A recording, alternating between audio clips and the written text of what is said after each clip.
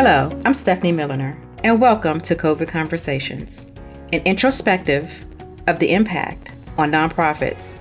In today's episode, we'll learn more about YMCA of Metropolitan Washington, a nonprofit organization whose mission is to foster the spiritual, mental, and physical development of families, individuals, and the community, creating equality and mutual respect for all.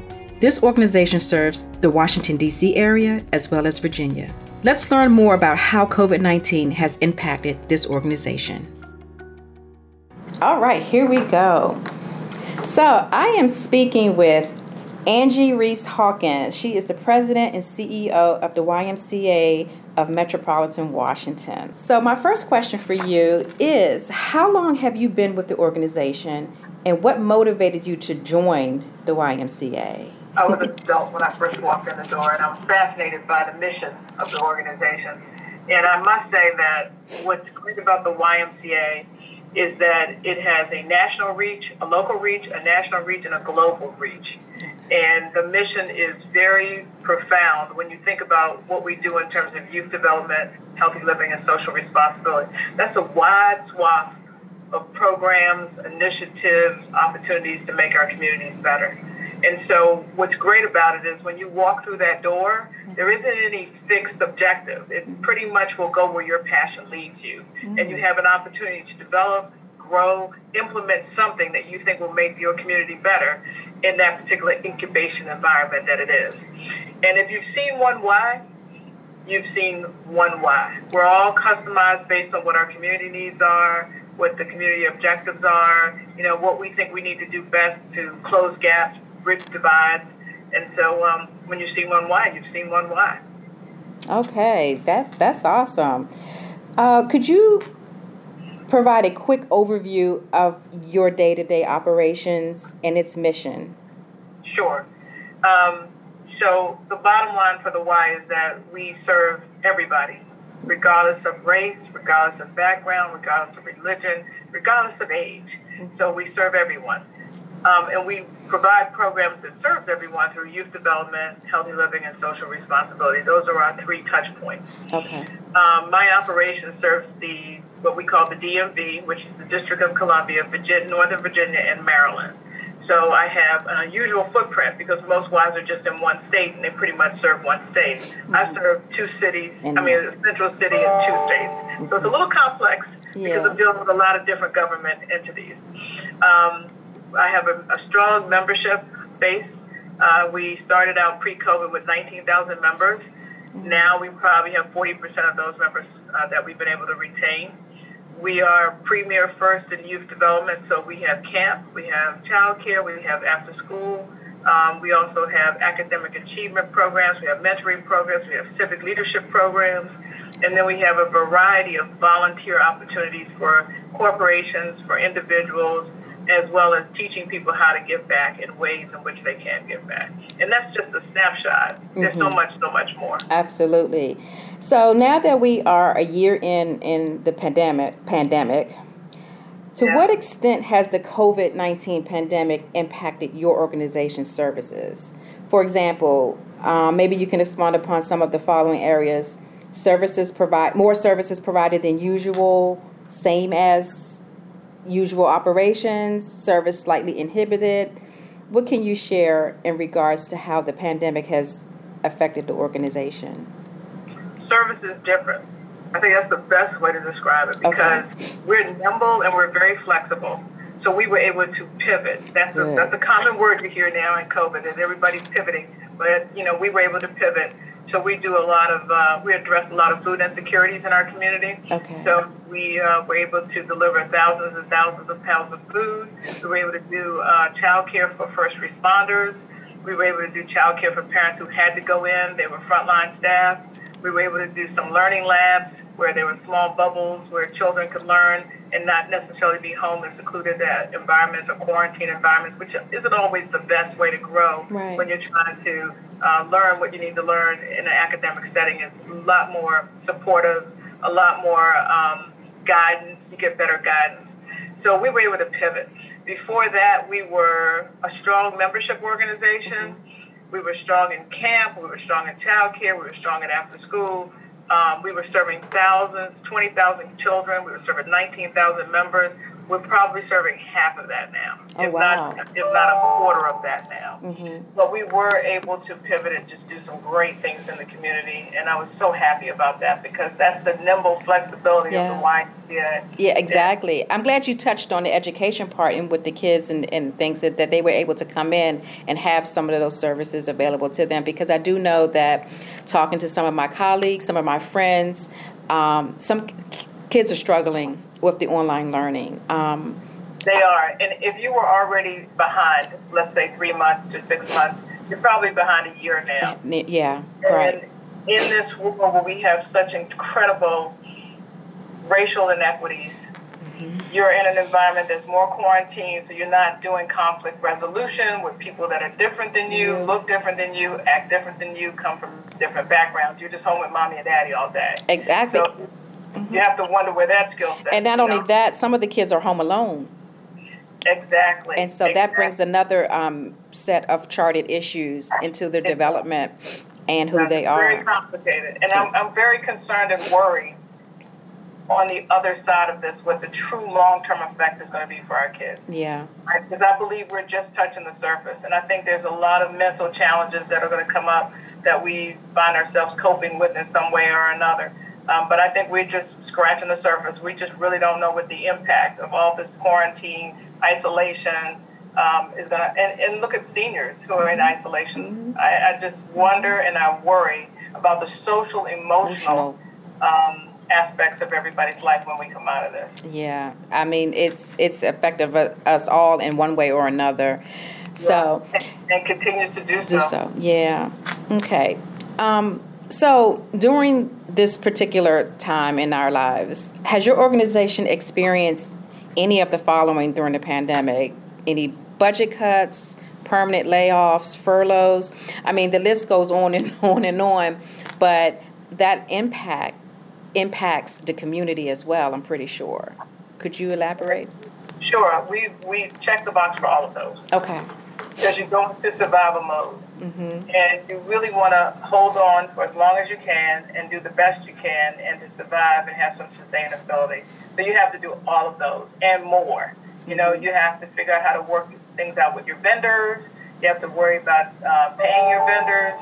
You have the people who provide services. They're small businesses. So you really wanted to figure out how to take care of them. So there's an ancillary effect that just cascades throughout the whole process. You have staff that you can't bring back because you can't open your operations. And when you do open your operations, it's restrictive because you have to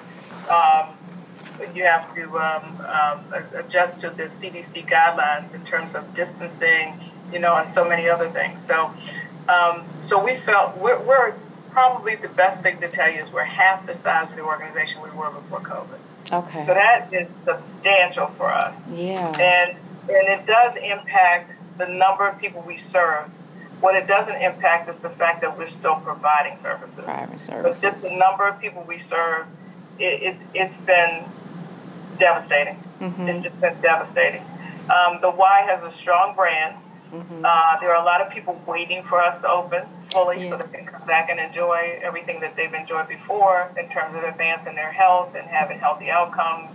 But even with all of the youth development programs, we only operated at a third of capacity. Oh, wow.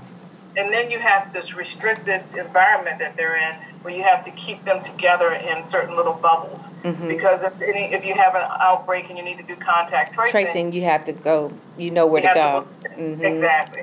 Right. So it cost us $500,000 to make sure all of our facilities were safe.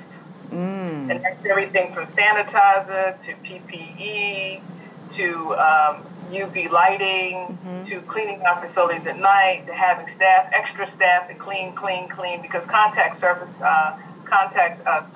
contact was a huge issue in the beginning in terms of transferring the virus. It's not so much now because they've got a lot of proof to show that that's not the case. But in the beginning, you were cleaning constantly cleaning. Yeah, right. And then face masks, you know, all those things add up to a significant amount of money. And for that, just to open, was $500,000. Wow. That's a lot. Wow. I just never realized the impact, just not with your organization, but other organizations too, just the impact of opening up a building to make everyone safe. I mean, you just never realize. Yeah, including your staff. And your staff, right. So fundraising is kind of critical and important to nonprofits. What will be the impact of your organization in regards to this during COVID-19 this year? It was phenomenal. People gave, and they gave significantly, and they gave with passion, and they gave with heart. Some people gave money just to keep people on the payroll. Yeah. Some people gave money to support the children in the program whose parents couldn't afford it because maybe one parent wasn't working and the other parent was working and there was just one salary. People gave us money to do PP&E.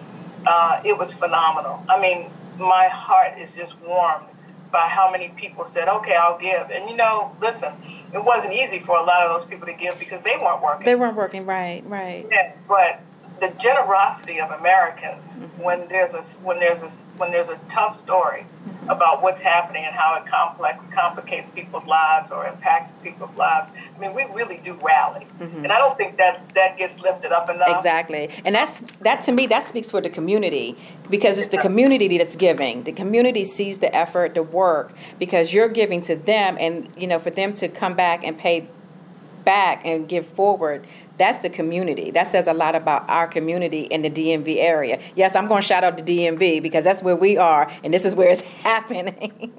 Well, the DMV was very, very generous, and there were a lot of government grant opportunities too. Right. And they pivoted where we might have written the scenario for the grant for one program or another, and that program didn't exist anymore. Mm-hmm. They said keep it and use it for administrative overhead, use it for PP&E, use it for whatever you need it for. So a lot of the grant makers pivoted as well, right. And that was very, very helpful. So we tripled our fundraising. It was phenomenal. That's awesome. Then people started wanting to volunteer if they could do it virtually. So we created a virtual volunteer program, and that was very, very helpful.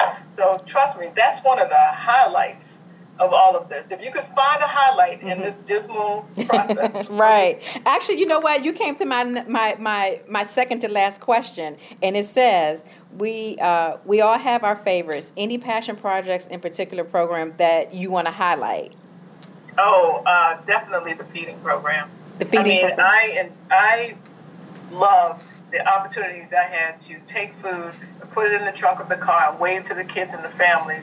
And by the way, some of these cars, people were living from paycheck to paycheck. Mm-hmm. And so let me just say, some of these cars were pretty expensive for people who didn't have food to put on the table. So it was affecting everyone. Yes. I mean, we usually look at vulnerable zip codes in terms of what kind of gas services we need to provide. This was affecting everyone. The lines would be miles and miles and miles long. Can you imagine not knowing if you could put food on the table the next day? Right. Having to figure that out? Mm-hmm. So just having them wave and be grateful and thankful that we were putting food in the car, and we knew we were putting enough food for a week in some cases, 3 days in some cases. That's a heavy burden. That's a heavy burden lifted.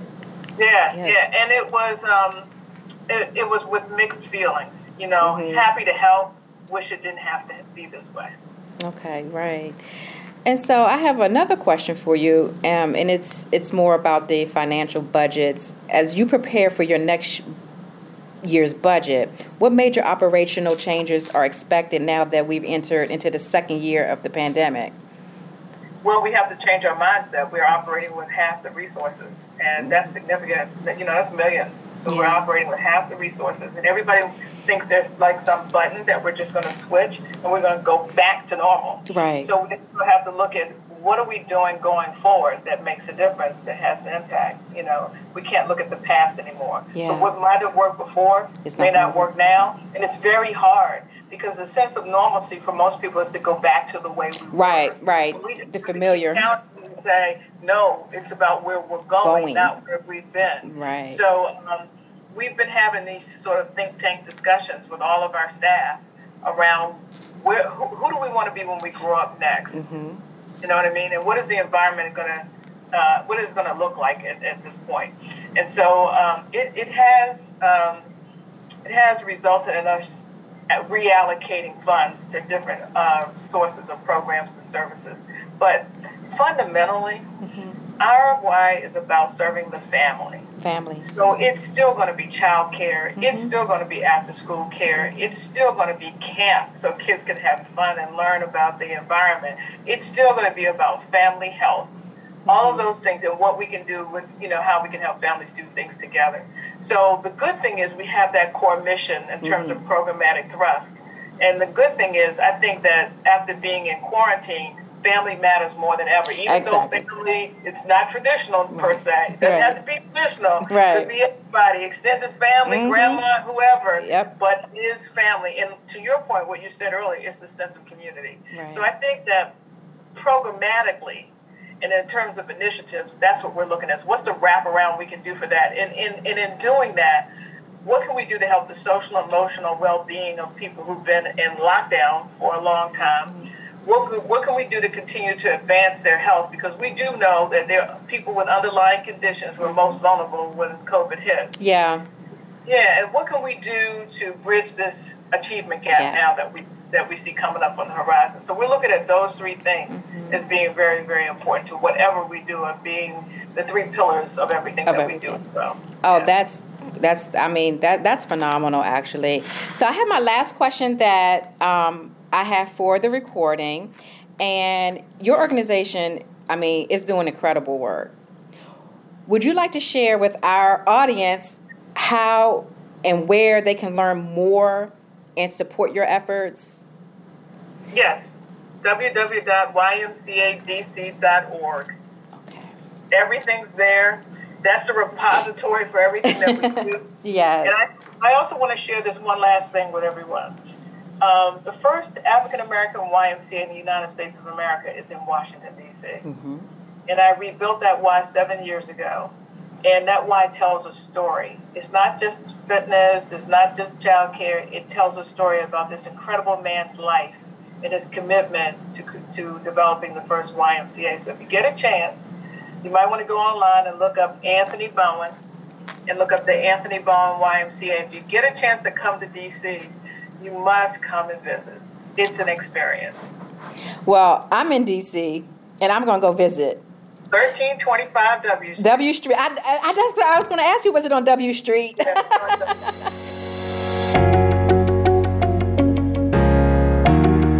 We appreciate Angie Reese Hawkins with YMCA of Metropolitan Washington for joining us today.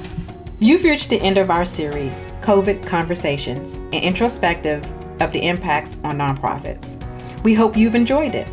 And as we've seen and heard, the pandemic truly forced organizations to think creatively about new ways to operate and offer services. Yet, as creative and innovative as nonprofit leaders might be, adapting to these new realities means they will need help for months and even years ahead.